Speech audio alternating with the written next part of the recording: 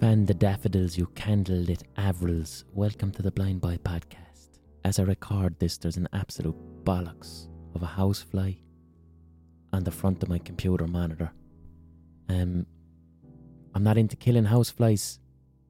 I prefer to try and usher them out of the room using wind where possible, but it's just that time of year. About a week into August, it gets very housefly-ish. There's a particular type of housefly. They're not blue bottles. They're not green bottles. They're not huge. They're medium-sized houseflies. And I really, really dislike them. They're houseflies that they just love human skin. They love human skin and anything that my mouth has touched. They also hate leaving via an open window. And they'll stay in the same room for maybe 5 days. And this particular housefly, their favourite thing to do is to just land on my skin. Just land on my skin. Doesn't matter how much I bat them away, they just like to land on my exposed leg. Yeah, it is always this time of year. Because it's only in late July and early August that I wear shorts in my house. And I associate that tickle on my leg with wearing shorts. So it's just this fucking fly, whatever breed it is, and its favourite thing to do is to land on my skin as much as humanly possible. And when it's not landing on my skin, it likes to land on the bit of my mug of tea where my lips touch. And I don't know whether that same fly has been crawling through dog shit. That's the only fly actually that I'll get angry enough that I'll try and kill it. It's the only, because we're talking days here. We're talking days of one fly being in the room, landing on my skin. Landing on the TV when I'm looking at it. Trying to play a video game and the fly decides to land on the TV. It's as if the fly isn't real and I'm going a bit mad. And it's just this fly that knows exactly how to piss me off. And they've just returned every summer at this time for most of my life. So I have tried to kill this fly. It doesn't work because they're the fastest ones. I refuse to use fly spray because when you spray a fly with fly spray, it takes about a half an hour for him to die, and I just don't believe in doing that. I'd rather be annoyed by a fly than to let that happen. And the spiders seem to be just sitting on their fucking arses because I do allow spiders in my house. If I see a spider in my gaff, I don't remove it. I let them set up their web, do their thing, because they're not harming me. But the spiders seem to take a break when these fucking August houseflies come out. I've tried looking up what the fly is. I've taken photographs of it. I sent pictures of it to Collie Ennis, who's an expert in insects. I don't even think he came back to me with an exact answer as to what fly it is. Because if I can just find out the exact name of this specific medium-sized fly that lands on my skin, I don't know, then I learn about it, I read about it. The more information I have about this specific breed of fly, the more compassionate I can be towards it and just allow it to exist and let it land on my forehead. It loves salty human sweat. I think what this fly wants is the saltiness of August human sweat, because it lands on my fucking forehead when it's a bit too warm and I might have a bead of sweat. Then I slap myself in the face. And then on day 3 of being consistently harassed by this fly, I start to get phantom tingles in my body. I start to imagine the fly landing on my leg or landing on my arm when it hasn't. There's no real solution. You open a window and then more come in. Then you're dealing with 2 of them, and I'm not resorting to chemical warfare. And then in about 2 weeks, the end of August, when it starts to get cooler, then I won't hear from this breed of fly again. And then what happens? That's when the big fat bastard spiders come out.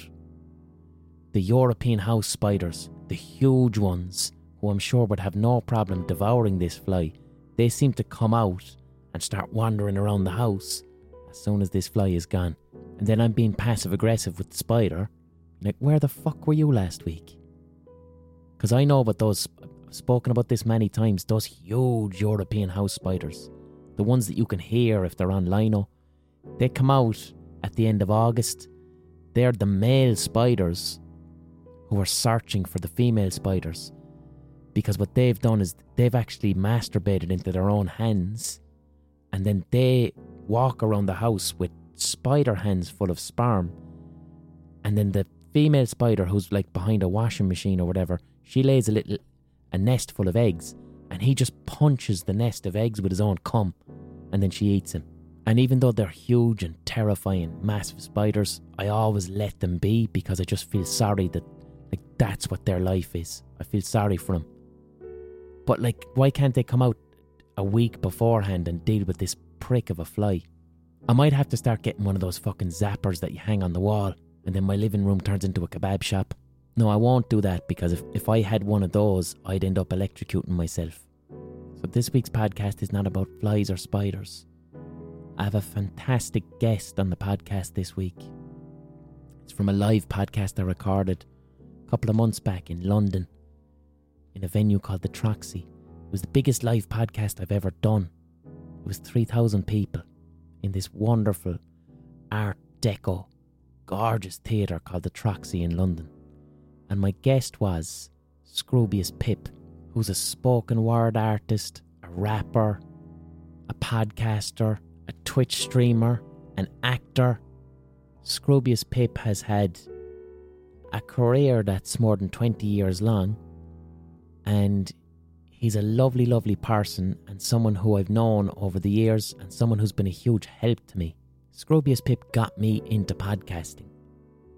He was the one who showed me how to podcast, to make it happen. Before I get into the podcast with Scroobius Pip, I want to do a few little plugs for him. His podcast is called Distraction Pieces. He's been doing it for years. I think he started it back in about 2012 or 2013. He has a wonderful back catalogue with some fantastic interviews. Distraction Pieces is a brilliant podcast.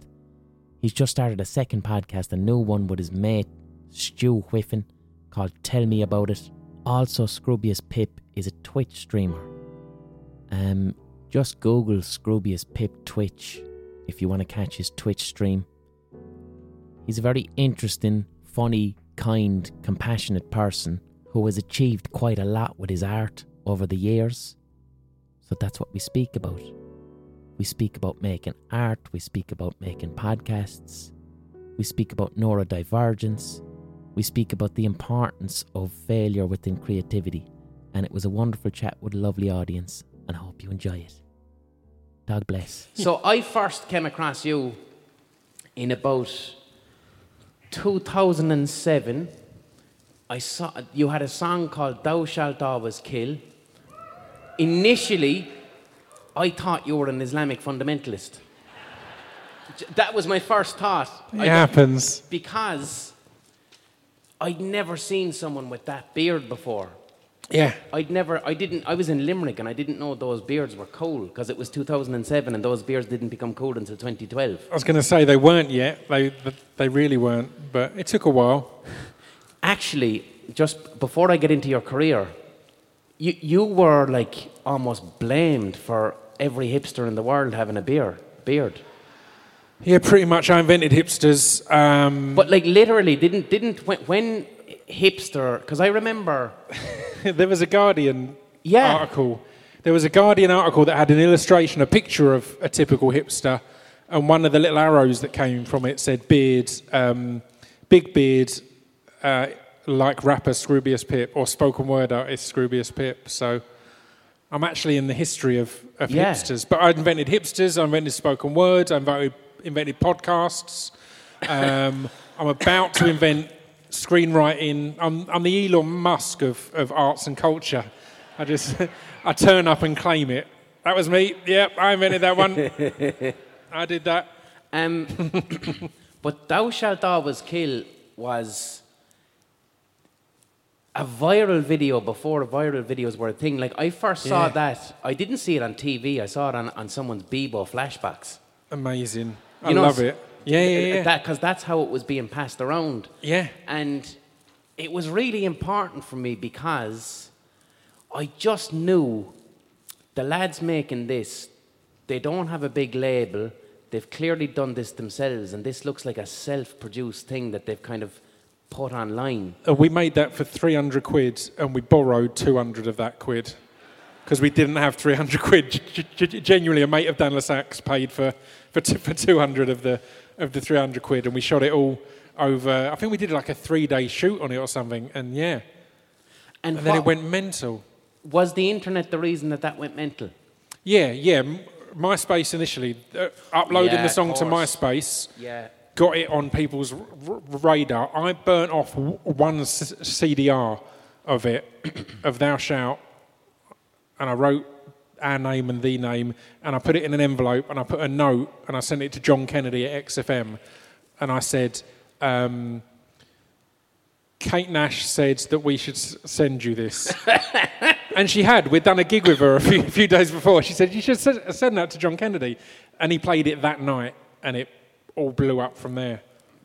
And I recorded the vocal in my bedroom at my mum's house. I put 3 mattresses up. I had a step ladder I taped the microphone to because I didn't have a mic stand, and just recorded it there. And yeah, it was all of a sudden it was on the radio, on the internet, on MySpace, all over the place. Now, you know, I'm obsessed with musical lineages, and I'm obsessed with listening to music and trying to hear the DNA of music. Yeah. And my personal opinion is that Idols, Sleaford Mods, and now Wet Leg, 3 bands, I don't think they would be doing what they do if it wasn't for the shit that you were doing in the late 2000s. It's really interesting because it's mad how... Like, we were never that big. Like, we never made... We played some decent-sized venues, but we were never, like, regular chart toppers or anything like that. But when I had Idols on the podcast, they said then, we heard that when we were at uni, and it influenced their writing and their style and approach. And same with Sleaford's when I had Jason on. I think I'm big with people whose names begin with J. So Joe from Idols was all over it, and Jason was all over it. And yeah, he heard it in a fish and chip shop. He heard Thou Shalt. I think it was because it got on to like daytime Radio 1. And that's the bit that's different. There's loads of amazing smaller acts and stuff like that don't maybe influence things as much as maybe that did. But because we never expected it to, it didn't have a chorus. It wasn't 3.5 minutes long or whatever. It didn't have any of the structure of what you'd expect a pop hit to be. So I think it stood out to the right people. Like, I guarantee there was millions of people around the country who it had to be played because it was picked as someone's record of the week. It had to be played on every show on Radio 1 for that week. And it was people who were really into music. Yeah. So when I would have heard it in college, and it was the people who were really, really into music who were listening to what you were doing. And it definitely gave us confidence to go like, all right, okay, if you're rapping as such, you can do it in your own accent. Yeah. Like that was really important to me because, again, everyone I knew growing up who, like even when me and my mates would mess about and freestyle, we'd do it in an American accent, and that felt like a joke. And I was like, I don't want this to feel like a joke. I want this... It's the weirdest thing. It's why every time I did radio or after gigs, I'd always do the merch booth myself, and I'd talk to people, and the first thing most people say, I'd go, you sound exactly like you do on the records.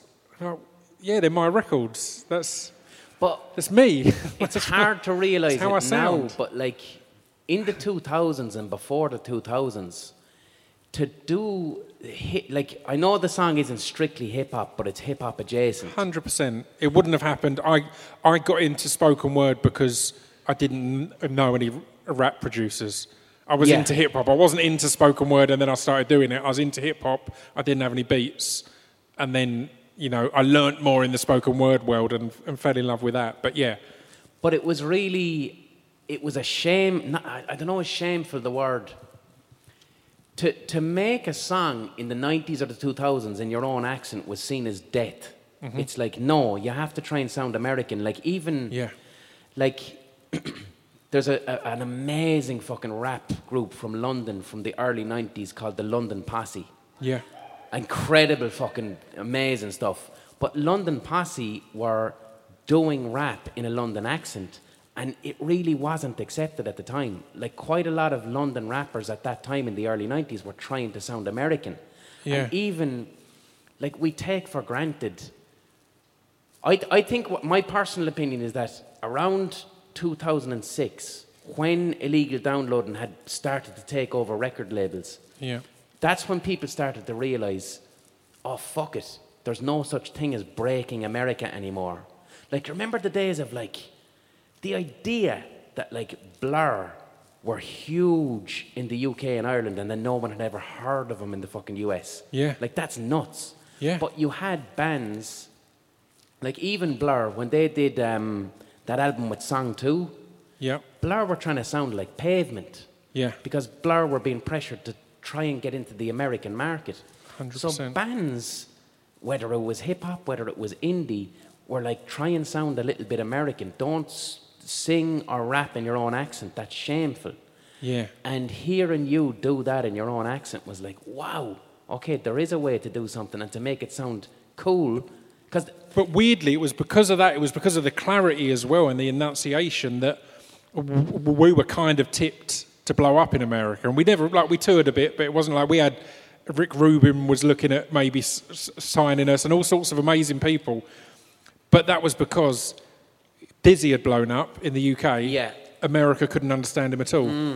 They literally couldn't understand a word he said because he was in his own accent, but not clear to them. And they felt, a lot of labels seemed to think that because what we were doing was clearly British, was unlike anything in America, but they could probably understand it. When Yanks hear English rappers, they hear it as posh. Yeah. No matter what the accent is, they hear it as like fucking Prince Charles wanking on a cracker. Yeah.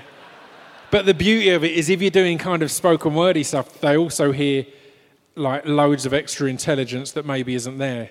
So I'd always put as much intelligence as I could into it, but America would think I was like a professor or some shit.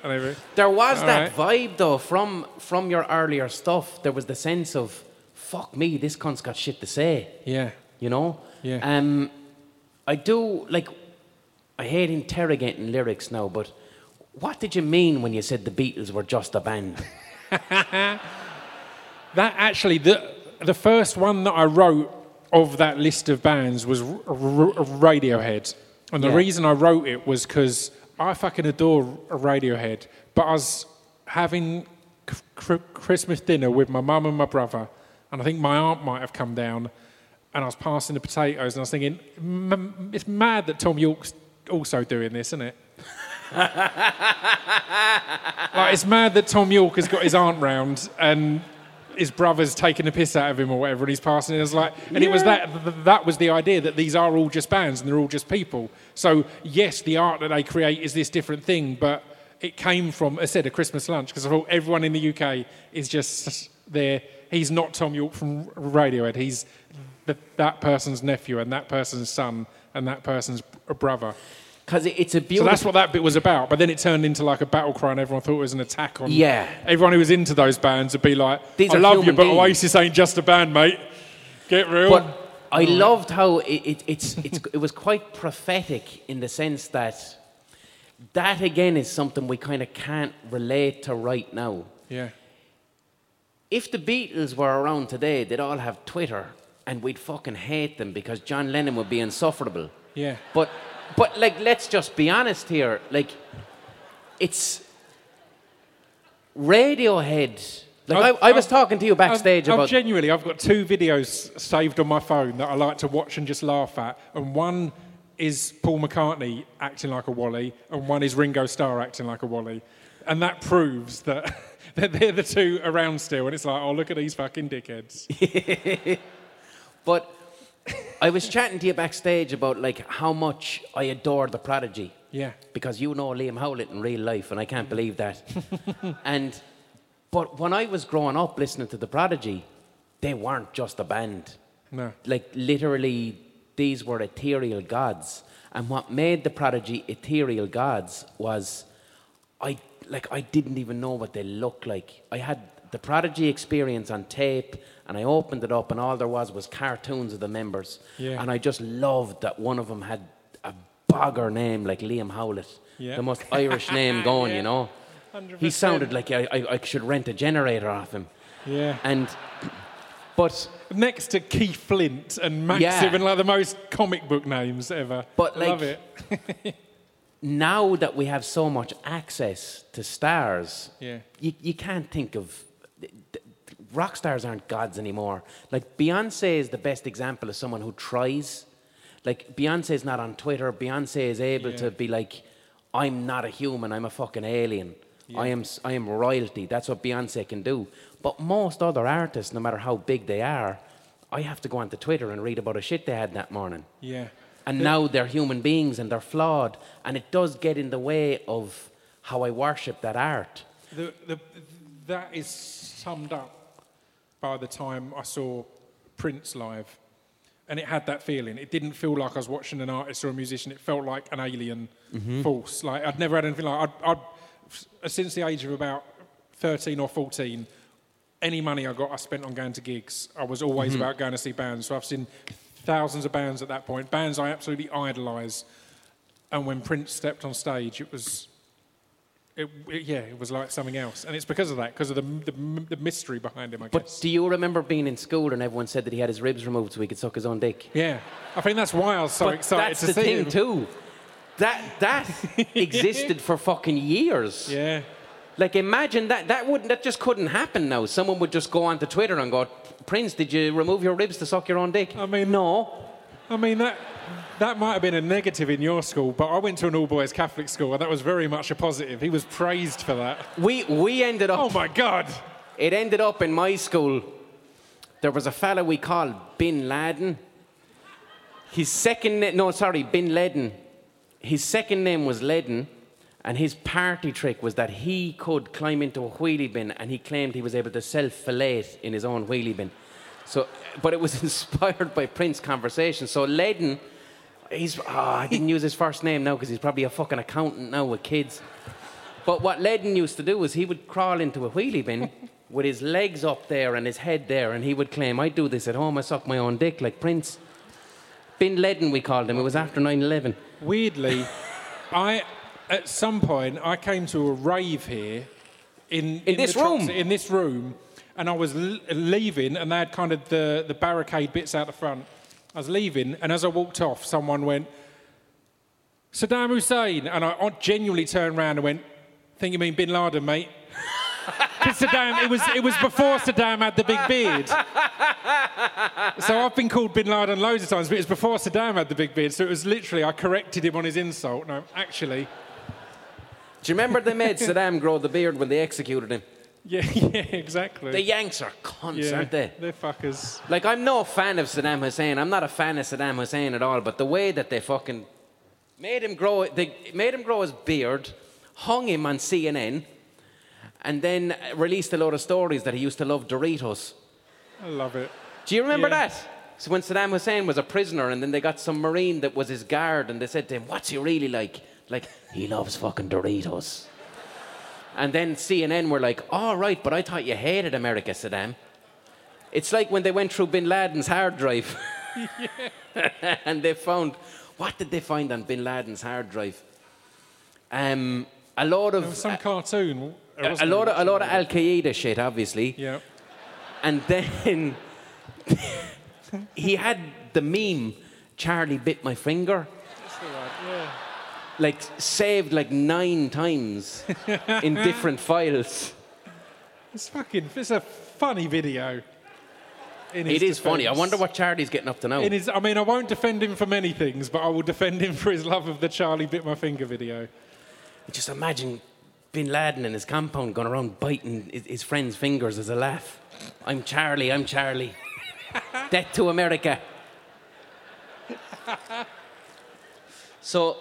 Just before we move on, though, I don't think I've told anyone. I've definitely not told you how I know Bin Laden. Liam Howlett. All right. Other end of the spectrum. But I've just realised it works with your kind of music lineage thing, because I grew up as a Prodigy fan as well. I remember taping this stuff off the radio and listening to it on my paper round, on my Walkman. But we ended up meeting because my accountant is his accountant's son. I was expecting something cooler, man. We were sniffing glue in Essex. How basic is that? I know, yeah. Like Essex is so small and not rock and roll that there's only one family who look after anyone in music because they know how those taxes work. And yeah, that's genuinely how we met. And then he ended up being a fan of my stuff and asked me to write for The Prodigy. Fuck off. And he sent me some beats and I wrote some stuff and I was too young and ignorant at the time. So I wrote Scroobius Pip type lyrics. I wrote this one that was a history of hip-hop that kind of goes through the full history of hip-hop, talks about how the Ultramags kind of invented sampling, and then says, ain't that right, Liam? Because Liam sampled the Ultramags a load of times. So it's all kind of a self-referential. And then Liam was like, this is wicked, but like we were asking you to write stuff for Keith Flint, and that's not his style. Keith isn't going to come back from Firestarter with a wordy rap about the history of hip-hop. So it didn't work out at all. And yeah, I always regretted it because I thought I should have, if I'd been more experienced, I would have thought, right, what can I would have written a song called like Whiplash or something. Yeah. That's a vibe. tough gig, write songs for the fucking Prodigy. Yeah. Because the Prodigy's lyrics, Jesus Christ, they're silly. I'd love it now. They're silly, but they're amazing. Now because I'd get into it more. It was purely my own ignorance and a mistake there. Now, yeah, I'd be all over that. But how do you follow, like, I've got the poison, I've got the remedy. I've got the poison, so something, something, something, the remedy. Yeah. You don't follow that. Yeah. Yeah, it's tough, isn't it? Or I'm gone sending to outer space to find another race. Fair play to you, go. Good luck. Tell me about Essex, because I don't really understand, like, so I grew up in Ireland. There you go.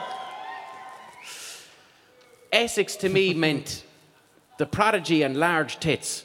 Yeah. That was what Essex was presented to me as on television, the Prodigy and page 3 boobs. You've pretty much nailed the spectrums of Essex, because it is a weird thing, like when The Only Way is Essex blew up. I was too old for that. Yeah, it was a mad one, because everyone thought that was Essex, and that's part of Essex, but there's wealthier parts and there's poorer parts. And the reason I've stayed in my same hometown is I think it's really important to be reminded of where you're from. I always remember I did a gig at the Shepherd's Bush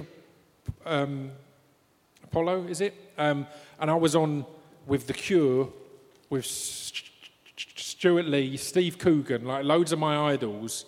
And then I got the train home and some girls from Tilbury tried to put makeup on me, steal my shoe and set fire to my beard. And I was sitting there thinking, I can't say to them, I was just shared a stage with The Cure, young lady, because they're not going to give a fuck. And again, it's great. That was one of my first big moments that could have gone to my head, that I'm doing these gigs with these people. And I was like, nah. I'm back in Essex. You're still that weird hairy prick. And the people of Essex ain't going to appreciate it. So, yeah, there's a variation, I guess. There's a lot of rougher areas and poor areas. My area has had a lot of racism, a lot of drugs. Who was it? Nick something? No, the guy who was before Nigel Farage as the main racist. Oh, Nick Griffin, yeah, Nick Griffin, fucking prick. When Nick Griffin went off the radar after a bit because someone like punched him in the street or egged him or something, the first place he did his public address was 10 minutes up the road from me, because that's the kind of area. So when you say racism, you obviously mean organised racism, like National Front, skinhead type shit. Exploited racism. Yeah. A lot of people who are working class who've got nothing to do but do coke in the pub and whatever else, or a lot of people who are losing jobs. The areas that immigration came to on a second wave. Mm-hmm. So unlike London, that had so much amazing initial immigration and the communities were built off of it, so much culture was brought. My kind of area of Essex was, now they're coming to steal our jobs or whatever else, and all that ignorance that can then be exploited and marketed to and flies through your door by your Nick Griffins and other such cretins. And this is while you were growing up? Yeah. My parents all grew up in South London, which was an incredibly mixed and diverse area. They couldn't afford to start a family there because London's expensive. We moved out to Essex, and in my school, in my year, there was one kid that wasn't white. Two. Two kids that weren't white. And that's changed a lot now. It's a far more diverse area and it's wicked. I love it.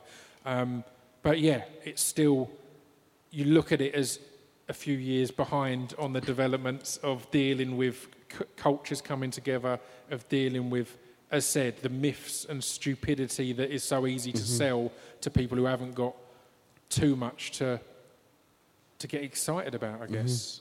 You know, it's easier to get angry at the people that are taking what's theirs or whatever else rather than, you know, accept the facts of it all. We were chatting backstage about, so I've got autism. Yes. And I was chatting about how I hate the fact that autism is referred to as a disorder because I don't experience it as a disorder at all. I experience it as something that's hugely advantageous. Like the second I walked into this venue, like I was supposed to be up here doing a sound check, but instead I was just screaming and shouting about the Art Deco. And I got tremendously, terribly excited about it. And that's my autism. That's a wonderful thing for me. It's a lovely thing to walk into a building and then to admire the architecture and to have that awareness and to have that make me feel good. Your autism got me through 7 months in an Airbnb on my own in Canada because I was shooting a film, and going for a walk at night and listening to your podcast and the deep dives you'd do on stuff kept me sane, man, because it was the middle of the pandemic, couldn't socialise, and I'm shooting this TV show, but I'm not in every day. I'm often not in for fucking 4 or 5 weeks. Couldn't fly home for Christmas, all this kind of thing. So I genuinely remember around Christmas walking and listening. I did the same kind of night walk, and I went through 3 different episodes of yours 3 nights in a row, and it was just perfect. Thank you very much, Pip. Hot takes. It was an era of hot takes, and I know you don't like the hot takes to take over. Because, you know, you need the variation. But, yeah, it was an era of hot takes and then deep dives into, like, Irish history and stuff. And it was fucking brilliant. So, thank you. For me, that's a huge advantage. So if I decide tomorrow I want to start thinking about mustard, I'll fucking really think about mustard. And I'll think about it so much that I will unearth something about the history of mustard that's really interesting. And I hate that that's diagnosed as a disorder. That's not a disorder. Yeah. It is a disorder if I was working in an office. Then it's a fucking disorder and everyone wants me out. But in the job that I have, it's not a disorder. It's a huge advantage. And you have stammering. You stammer. And I checked it online. Stammering is also neurodivergence. Yeah. So within neurodivergence, which is 40% of the population, so that's 40% of this room, you have autism, ADHD, you have dyslexia, dyspraxia, Tourette syndrome, and stammering. Yeah. And your stammering has been a huge advantage to what you do as a spoken word artist. 100%.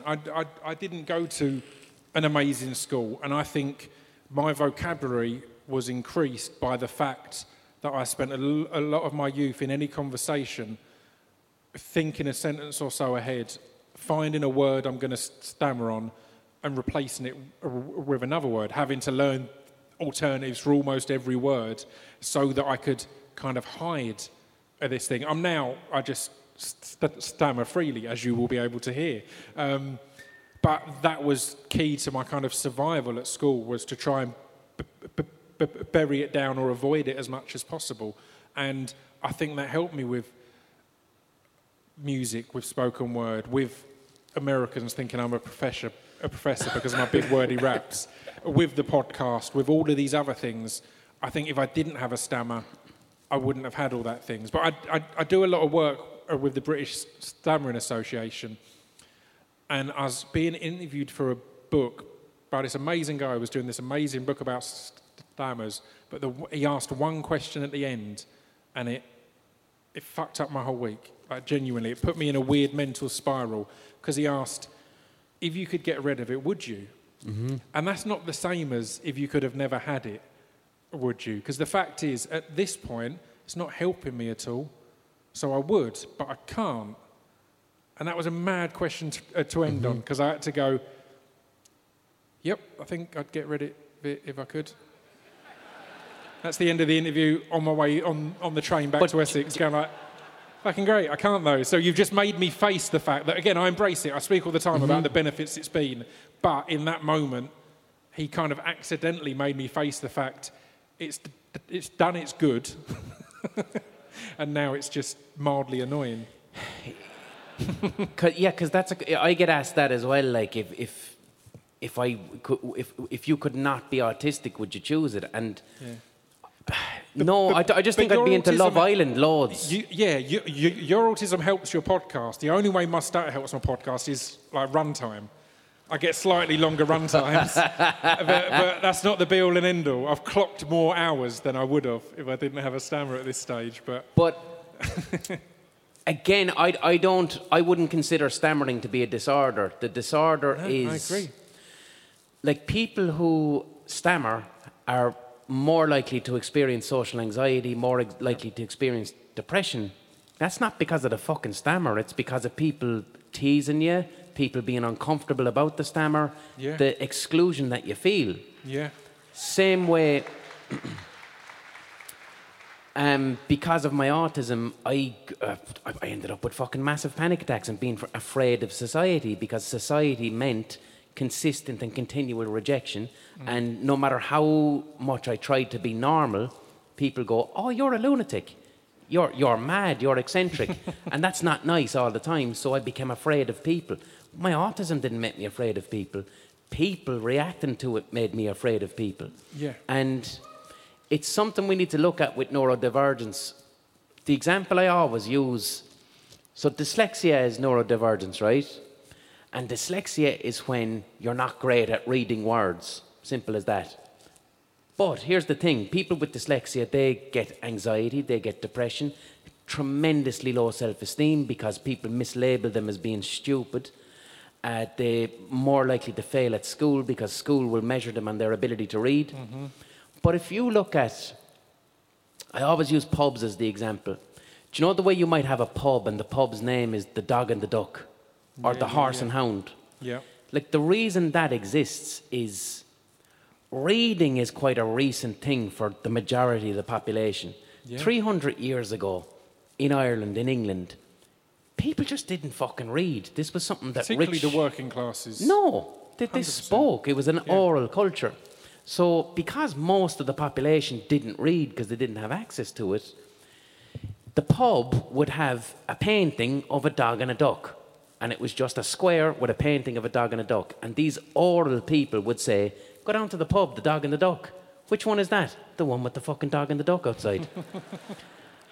But people existed then who were dyslexic. Yeah. And no one knew. And they didn't have to experience rejection, anxiety, depression, because they lived in a culture where being able to read was not the measure of your intelligence. And that's something that only arrived after the Industrial Revolution. Now, I'm not saying we should all not read, but I'm just showing that's an example of the problems and the mental health struggles of dyslexia not being caused by the person's brain, but being caused by the attitudes to society that society has towards that person. Yeah. And that's why we as a society need to change our fucking attitudes when we come across someone who's neurodivergent in any way. Growing up, I was really lucky because my parents put me into some speech therapy and stuff, and they took me out of it because they felt that the speech therapist was kind of approaching it as if I'm broken and I need to be fixed. And their argument was, I'm not broken. But that's just how I speak. I don't need to be fixed. If I want help and can have help, then that's good. But it's not a broken and fixed thing. And I now work with Stammer a lot, with the British Stammering Association. And one of the big things is that representation of people with stammers in film, TV, all of these things like that.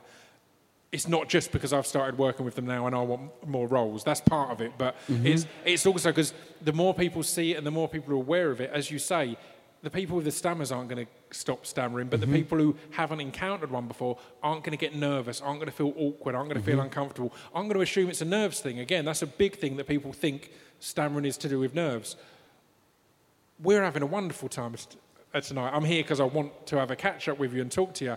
I'm not nervous, but I will stammer. And the same with my podcast, with my friends and family, whatever else.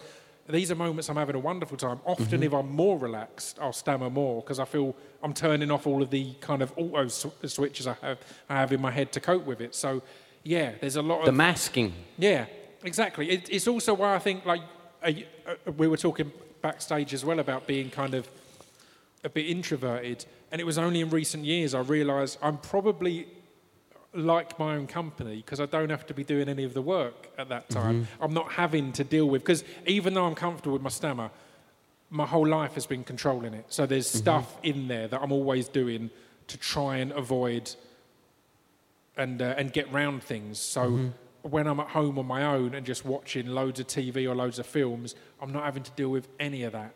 And I think that's... If I've had a lot of social stuff, I think that's part of my particular needs, is I need to go, I don't want to speak for a bit.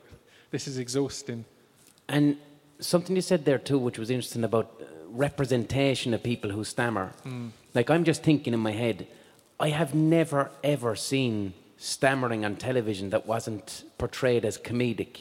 Comedic or some big tragic, dramatic story. I did a show on the BBC 2 years ago now called Out of Her Mind. It was with Sarah Pascoe. And it's while I was in Canada in this Airbnb that I watched it on iPlayer. I got a dodgy VPN, I ripped it, I watched it illegally. I love the shame. That's fantastic, man. Just help myself. And I'm only in one episode, I've got a couple of scenes, and in one of the scenes they used a take that I stammered in, and I didn't know they'd done that. And it might have been because of the isolation, but I got proper emotional about it because I don't think there's ever been a character on TV that stammers and hasn't had it explained. And the problem with it was only a small stammer, but people with a stammer will have recognised it instantly, that wasn't a character thing or that was a stammer.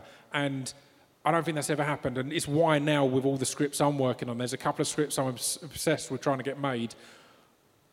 The characters I've written for myself in there will have a stammer, but I'll just say the first time you meet the character, this character has a stammer and it will present naturally. Don't mention it again. There's no big backstory of how they almost died or this or that. There's going to be stammering. And that excites me, man, because, yeah, it doesn't exist. The other thing that you notice too is if you do have someone with a stammer, it's part of like their trauma story. Yeah. Exactly. So it's just, There'll be a big moment that they get over it and speaking freely is their big release. Yes. And it's like, fuck off, mate. Yeah. So how far off are we from having just someone on EastEnders with a stammer for no reason? The thing that worries me a little bit as well, another thing that gets in my head, all of us have stuff that get in our heads and we beat ourselves up, particularly when you're creating. But another thing that worries me is I also don't want to be the stammer guy. Yeah. I don't want to be the guy they get in for every character who's got a stammer, because every character I've played so far hasn't had one, and I get it under control. I do the work, I do the prep, I figure out where my breathing is going to be. If anything, it means I've drilled this character more than, or as much as anyone could, because I've figured out exactly how I'm going to approach every sentence, approach every bit, because that character hasn't got a stammer. And I want to play characters who don't have stammers, because I don't want it to be you've got to get... I must stammer, it's important, but as I said, I love the idea of being able to either write my own stuff or have a character that, if a stammer feels right for... I've done it a few times recently on self-tapes, and it's been such a buzz to, at the beginning of the self-tape, say, look, it's not in the script, but this character feels like it would be comfortable having a stammer. I'm going to turn off the switches and perform it naturally. I normally do 2 takes. I'll give them a take without a stammer, and then I'll say, if you don't mind, I've got another one. Here it is. And again, that excites me because that's fucking true. Have you had anyone respond to that and go, that's cool, we're not going to now write this in, we're not going to explain why? No. But you don't get feedback on self-tapes in the acting industry. You just don't. If you get it, you would. So one that comes through, we'll have that conversation. But it's so common to just not hear anything. But it excites me because what we should be striving for in acting and in any art is to get truth across, to find truth. And I went to see, I had a Tourette's hero on my podcast, amazing performer, and I went to see their version of it was a play. Who's the dude who does all the monologues? Not Beckett, is it? Beckett, obviously Beckett. It was a Beckett play, and it was fucking edge of your seat stuff, because it's a quickly delivered one, but their Tourette's would take them where it wanted to go. And the truth in it was just hugely exciting. And I get a buzz about that with finding a character that I can allow a stammer to have its rawness in and its truth, because you can't fake it. There's a few times I've had scripts through where a character has a stammer, and I've had to say at the start of the tape, I'm not doing the whatever you've written in the script. I'll do your script, but when the stammer comes, it will come. I'm not going to... You're not in control of it. Yeah, that's the point of it. Again, you can, obviously, I've got kind of parlour tricks. And one example is, there's a comedian who I've had on my podcast, and his name is Dylan Moran. Hard D's are a tough one for me, and that's a name I can never say. But I got taught that if you tap out, you can then say Dylan Moran. Dylan Moran, Dylan Moran, Dylan Moran, and I can say it. So it's fascinating how I like to show people that, to show how weird it is, how the brain works, how misunderstood it is. But that's not I don't particularly stammer on Fs. One of the beautiful things about that is that... but that will be something that's written a lot. It will be. In a room full of Irish people, no one gives a fuck that you couldn't pronounce the D. Everyone's just going, it's Moran, it's Moran. But I found if I scratch my head, I can say Moran. Really? Whereas if I don't, I say Moran. So it's the variation, man. The brain's a fascinating thing. Let's have a little ocarina pause, and you will hear a digitally inserted advert that was placed there by Acast.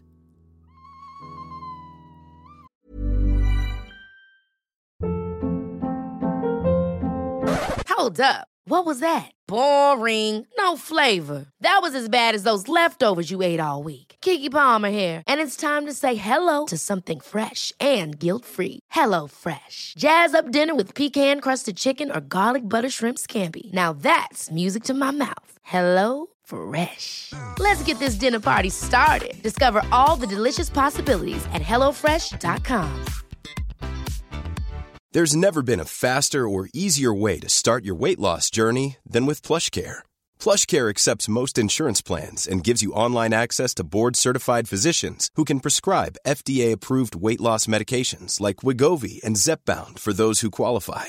Take charge of your health and speak with a board-certified physician about a weight loss plan that's right for you. Get started today at plushcare.com/weight-loss. That's plushcare.com/weight-loss. plushcare.com/weight-loss.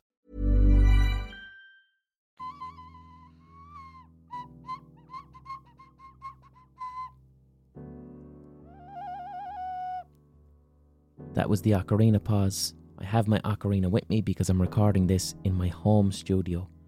Hence the intrusive fly that's buzzing around. I don't have any flies in my office.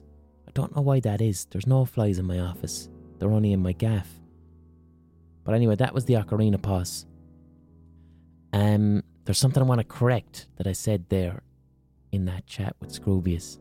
I said I have got autism, which is the incorrect language to use because I'm still learning.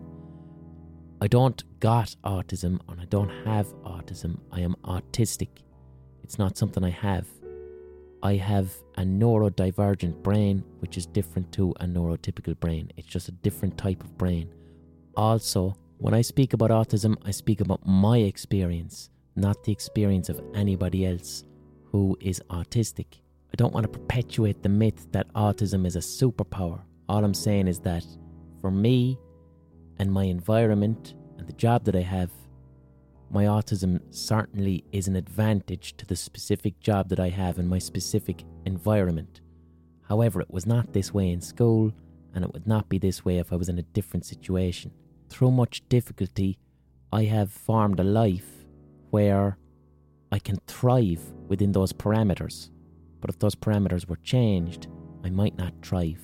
So I speak for me, and me alone, and my experience. This podcast is supported by you, the listener, you glorious bollocks, via the Patreon page, patreon.com/The Blind Boy Podcast. This podcast is my full-time job. This podcast is how I earn a living. I adore this work. I absolutely love it. It's a privilege and a pleasure to make this podcast for you each week.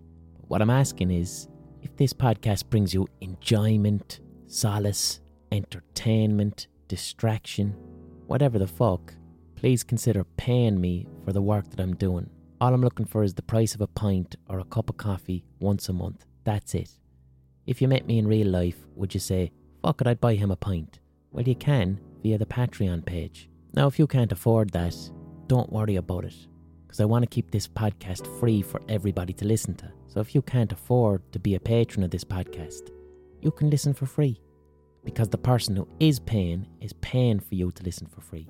So everybody gets a podcast and I get to earn a living. It's a wonderful model based on kindness and soundness. But if you can support my work in any way, please do. Patreon.com/The Blind Boy Podcast. Price of a pint or a cup of coffee, 4 podcasts a month. Everyone's happy. Also, it keeps the podcast independent. Advertisers can't come in and tell me what to speak about. They can't dictate the content of the podcast. They can't change it in any way. Because this is patron supported, I have the agency to say, no, I'm making what I want to make and you can fuck off. I really, really want to keep it that way because that's the backbone of this podcast. It really is. So support any independent podcaster that you enjoy. And go and listen to Scroobius Pip's podcast, Distraction Pieces, and support him also.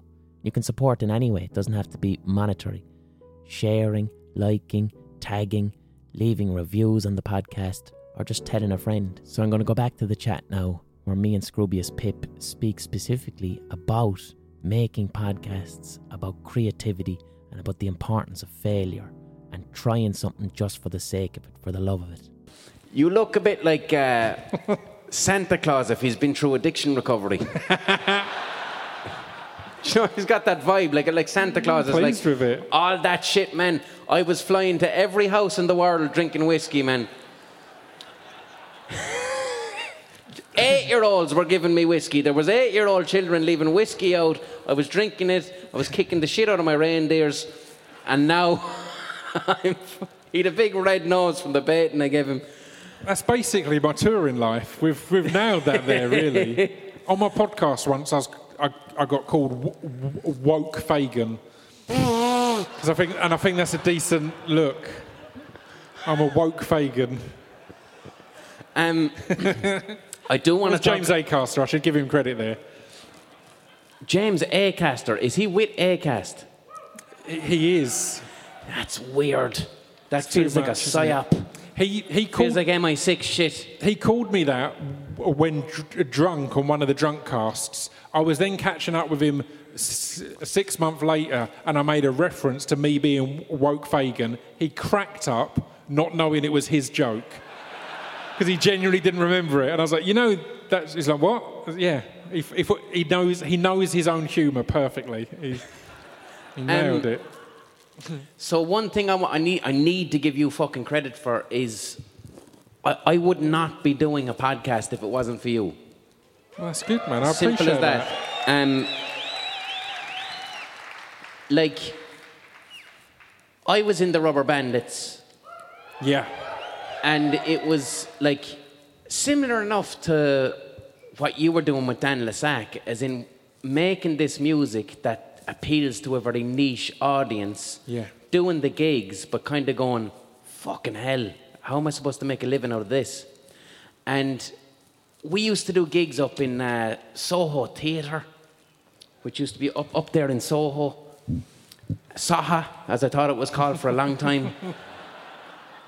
But I was gigging in Soho, and we used to do we'd do fucking 30 nights. We'd do 30 nights in Soho Theatre, which was 150 people a night.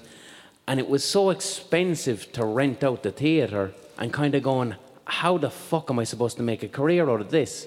Yeah. And I was really upset. And it was 2014 or 15. And you became a fan of the song Spastic Hawk, I believed. Yeah, or I'd been aware of you guys, and then when I was doing the Edinburgh Fringe in 2013, me and my mate Tom, who was up there, he filmed my show for me on one of them. We came to see you guys at a late night one, and just it took it all to a next level. I was aware of a few of your songs, but I just thought, it's quite funny. And your live performance blew me away, and I got all of the songs more. So we were staying in a little 2-bedroom apartment at the Fringe, and we were just binging your videos on repeat, and just became, Spastic Hawk was a favourite. Thank you. So you gave me a shout. You came up to my apartment when I was in London. Yeah. I didn't really know what a podcast was. I'll be honest, I wasn't too sure. I invented podcasts. Yep, it's one of mine. You just sat down with a pair of mics like this and a little recorder, and we chatted for about an hour, and it was amazing. I fucking loved it. Yeah. And I asked you, is this what you're doing now instead of gigging? And you said, I'm still doing the odd gig, but this is my main thing. This fucking podcast is my main thing. And I asked you, are you able to make money out of it? And you're like, yeah, I can make a regular income. This is my regular income. Yeah. And that made me think to myself, fuck it, maybe I can have a go at this. Maybe I can try doing this. And that's why I tried doing the podcast. And you introduced me to Acast. Yeah, and man. you really, really helped me in that respect. I love it, man. Again, particularly from doing podcasting early on, the one thing I worry about podcasting getting big is it loses that kind of feeling, and it becomes competitive and stuff. And it was never about that. It was always about, I loved making a podcast because I loved listening to him. I want to listen to more. I helped you out, introduce you to Acast. Adam Buxton came up to me and was like, he wanted to start doing a podcast, which was confusing to me because I was a fan of his, but then I realised it was the highlights of a music show. He'd never done a podcast, so I helped him out a bit. I introduced him to Acast and just all sorts of things like that. And yeah, there's been loads of people along the way that I've been helpful to, but it's purely selfish. It's more stuff for me to listen to. I have a wonderful time. There's loads of people I'd love to hear them do a podcast. Like there's a load of people who, like the Hardcore Listening lads who you've met, they were lads who I was like, I love hanging out with these guys. I love their chat. I love having them on the drunk casts. So I suggested that they start a podcast. And now, again, it's out every week. I thoroughly enjoy it. So it helps out. Yeah, it works both ways, I guess. But it's a wonderful example of what I learned from you then was the generosity. There's two ways to look at anything when it comes to an opportunity. And you can either be jealous of someone, or you can say, fuck it, maybe I'll give this a go. I'll give this a go. Yeah. And that's what I did. And I was able to repay you with that then when recently you got into streaming on Twitch. Yeah. So when you got on to me, I was like, well, I'm going to help this cunt any way I can with how to stream. Yeah. Because streaming is difficult. I think all of these things, though, it's like the fact that I was making a living out of podcasting blew my mind. So I was excited for anyone to do that. With the music industry stuff, I didn't expect to have a career in music. I didn't expect to have a career in radio. I mean, we spoke in the first half about having a stammer.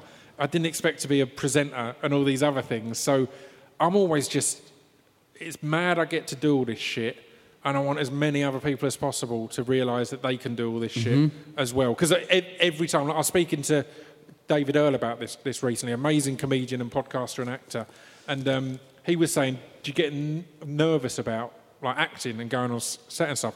And I don't really, and I think it's because I'm 3 careers on from when I thought this isn't realistic for me. Like I shouldn't be doing this, and now everything that's happened since, I'm like, fucking mental.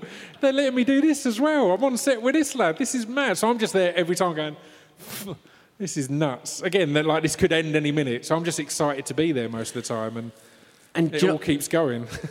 Another thing too, we were talking about. So you do a lot of writing for television. I try to. I've not had anything made yet, but I'm on it. But that's the thing with writing for TV. So, and this is one thing that I'm kind of addressing to the general fucking audience, which is, if you want to do something, if you're thinking of doing a podcast, if you're thinking of, fuck it, maybe I might make some music, maybe I might start writing poetry, do it, even though it might fail, because the thing is that if you do it and it fails, that's not actually a failure. There's only one failure, and the only thing that's actual failure is not doing something because you were scared to. Yeah. Like, nothing exists. That's the truth. That's the truth. Mate, look, this is... Again, I keep going... Like, how much do you get turned down with TV writing? How much of your job is working and then that getting turned down and turning into nothing? Constantly. And with the acting. The best example of that I've got, again, I keep saying, I've not told anyone this, but one of the best things I wrote, I started it before the pandemic and finished it over the pandemic, is a Black Mirror episode. No cunt has asked me to write a Black Mirror episode. No one has requested it. It's fucking brilliant, but I had such a good time writing it, and I'm trying to get it somewhere. I'm trying to get the right people to have a look and see it, because I think it could be a great episode. But if it doesn't, I still learned loads from writing that. I had a really good time writing that. The next thing I write is improved because of it. So there's no such thing as failure on a long enough time scale. If you do the thing that you wanted to do, nobody likes it, no one picks it up, it turns into a pile of shit. The fact that it exists informs your decisions in the future. Yeah. So, and realising that the process is the fun part as well. That's the process, If I'd hit my agent up saying, I've got a good idea for a script, can you talk to someone about a Black Mirror? Just after that, the pandemic hit, Black Mirror, we didn't know if there was going to be any more. So I would have just got a no, it would never have happened. Instead, I went, I'm just going to write it and then see.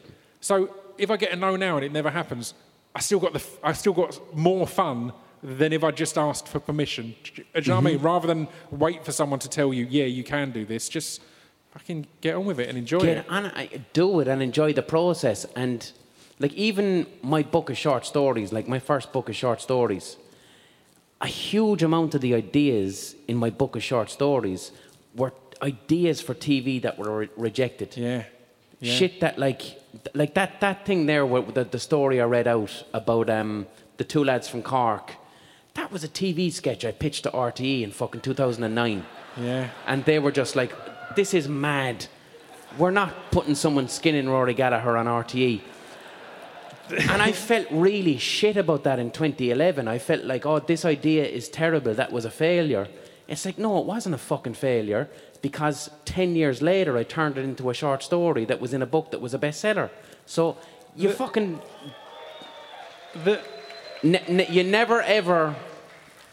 you never ever want to look back and go, I did nothing because I was scared. Do whatever the fuck it is. Start a podcast tomorrow if 10 people listen to it. Write a book of poetry. It's not about no one consuming it. It's about you did this thing and then you grow from it. And you get to desensitize yourself to failure. 100%, and that can be too much of an addiction. I'm worried now, because I wrote so much over the pandemic, I'm worried that I'm moving on to the next thing and not trying hard enough to get this made or that made. But I don't know if it's going to be your experience, but I find the weirdest thing I find about screenwriting is that it's the one thing I won't really talk to many people about, because you sound like a lunatic. Yeah. So with music, with everything else, with a book, I've written a book. With this, if someone's like, oh, what have you been up to? I've written an episode of Black Mirror. Oh, that's amazing. Yeah. You're making an episode. Oh, no, I'm not making one. And no one asked me to. So you just spent a month writing something. And the same with all the scripts. I've written this film. Oh, wicked. What's happening with it? I don't know at the moment. I'm going to spend however many years. I've been lucky to be exposed to a lot of really successful people, but talk to them about the reality of it all. And things like a show I did called Taboo. Tom Hardy and his dad spent I forgot you were in Taboo. Yeah, Jesus Christ. Or they spent 8 years getting that made.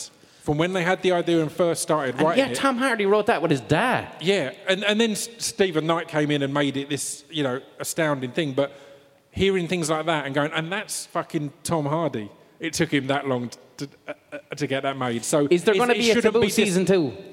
Because season 1 was fucking amazing. There's meant to be, apparently. But again, it's one of them that I've been being told there's going to be a new season of it for a long time. But apparently it's the nearest it's been. Like, when it came out on Netflix, I put a message in our group going, look at this. Like, I did one post about this and all the comments are season 2. And then supposedly Tom and Stephen and the producers and all that have talked about it more. What's Tom Hardy? I'd love to have a pint with Tom Hardy. What's Tom Hardy like in real life? Is he sound? He's sober for starters, so he knows his shit, man. Like, I've had car journeys with him where it will just be him breaking down a particular thing about a character and stuff like that. He'll go as deep, like, again, guarantee some kind of neurodivergence and that kind of thing, because he'll just be so...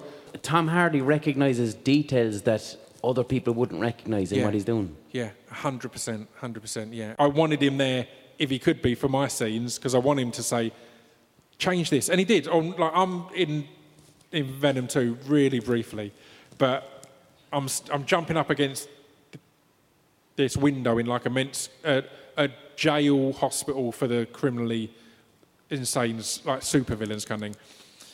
And the first few takes, I'm smashing my head on the window, going crazy, and he just pops down and goes, just move your hand over a little bit.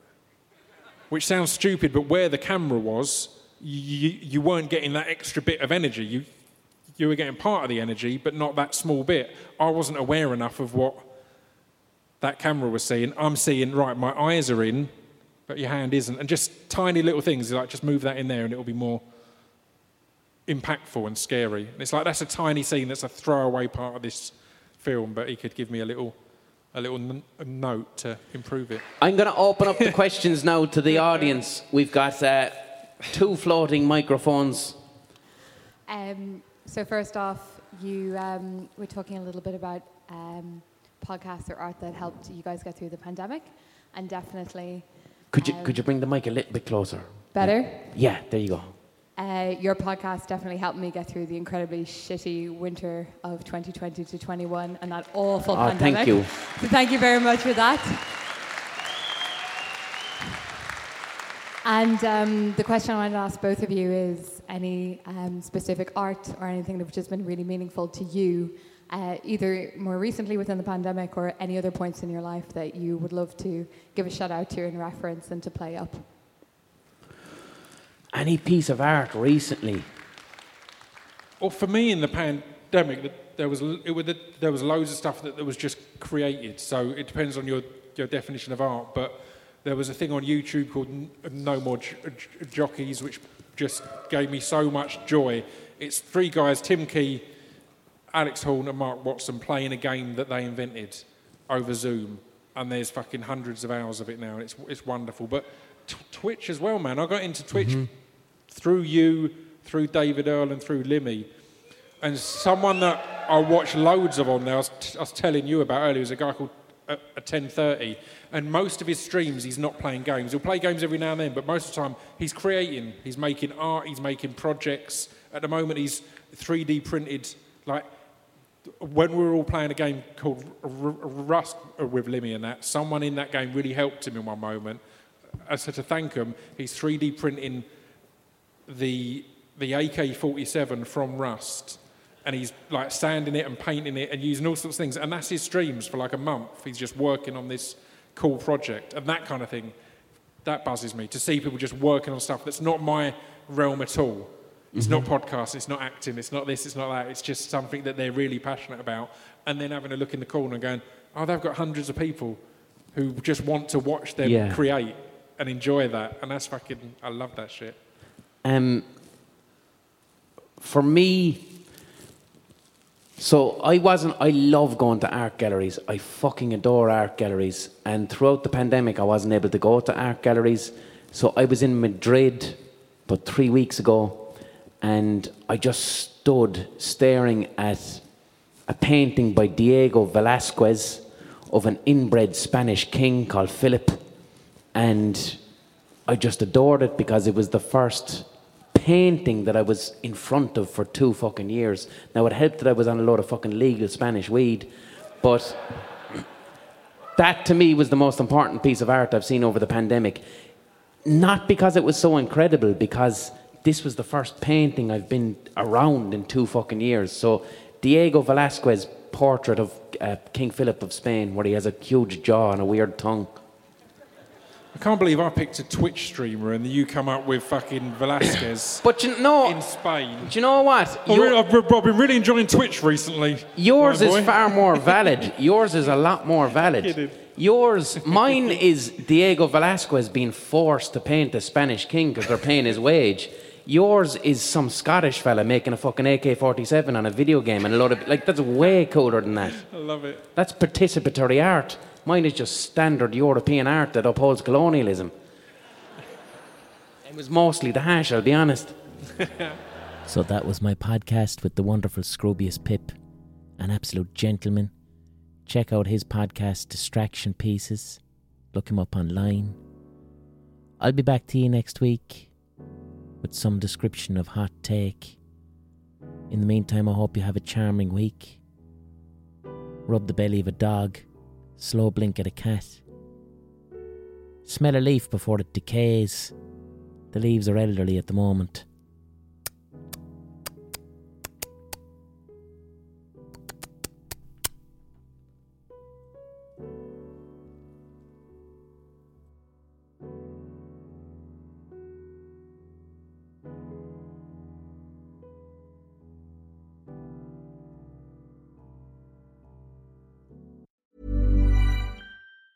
Ever catch yourself eating the same flavorless dinner 3 days in a row? Dreaming of something better? Well, HelloFresh is your guilt-free dream come true, baby. It's me, Keke Palmer. Let's wake up those taste buds with hot, juicy pecan-crusted chicken or garlic butter shrimp scampi. Hello Fresh. Stop dreaming of all the delicious possibilities and dig in at HelloFresh.com. Let's get this dinner party started.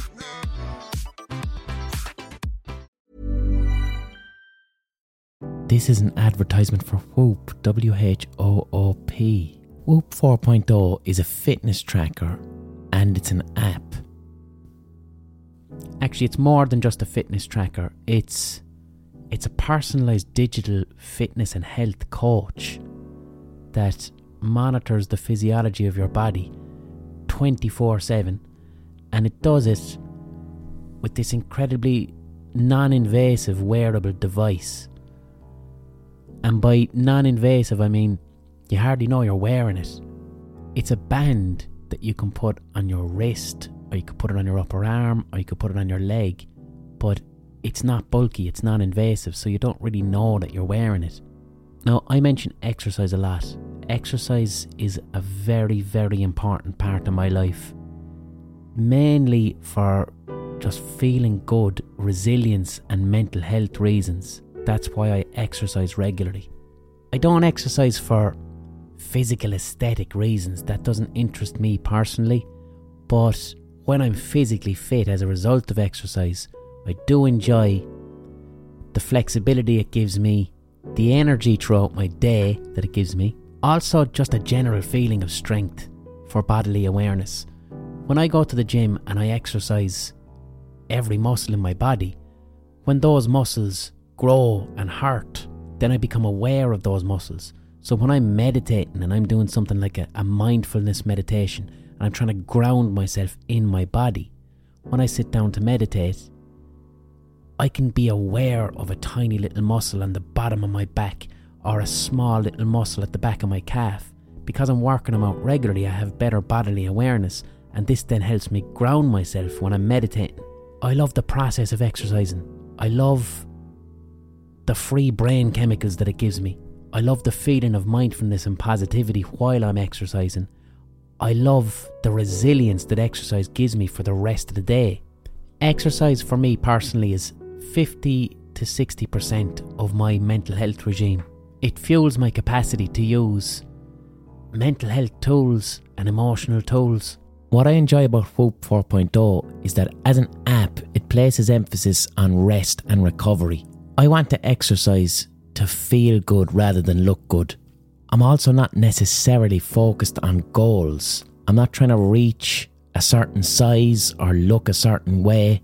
I want to enjoy running and going to the gym as a process-based activity. My goal is enjoying and loving the act of exercising and the act of recovery as well, because going to the gym and lifting weights feels amazing because I get those beautiful chemicals while I'm in the act of lifting weights.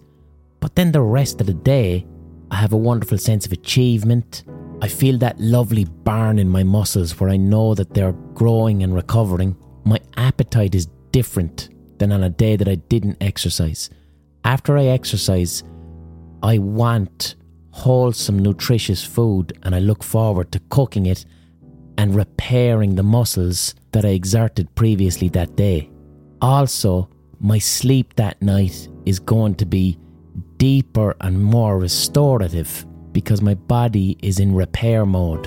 I'm not thinking about getting bigger, getting smaller. I'm focusing on feeling fantastic and loving exercise for the sake of exercise, for the process of it, because it's wonderful fun. Whoop 4.0 supports this process. It doesn't shame me because I haven't reached targets. It enables me to enjoy exercise as a process and reminds me to rest so that I can continue doing that for as long as I want. So if exercise is really important to you, like it is to me, and you like the sound of Whoop, you can give it a go and get a month's free Whoop membership if you just go to join.whoop.com/blindbuy and you can get started.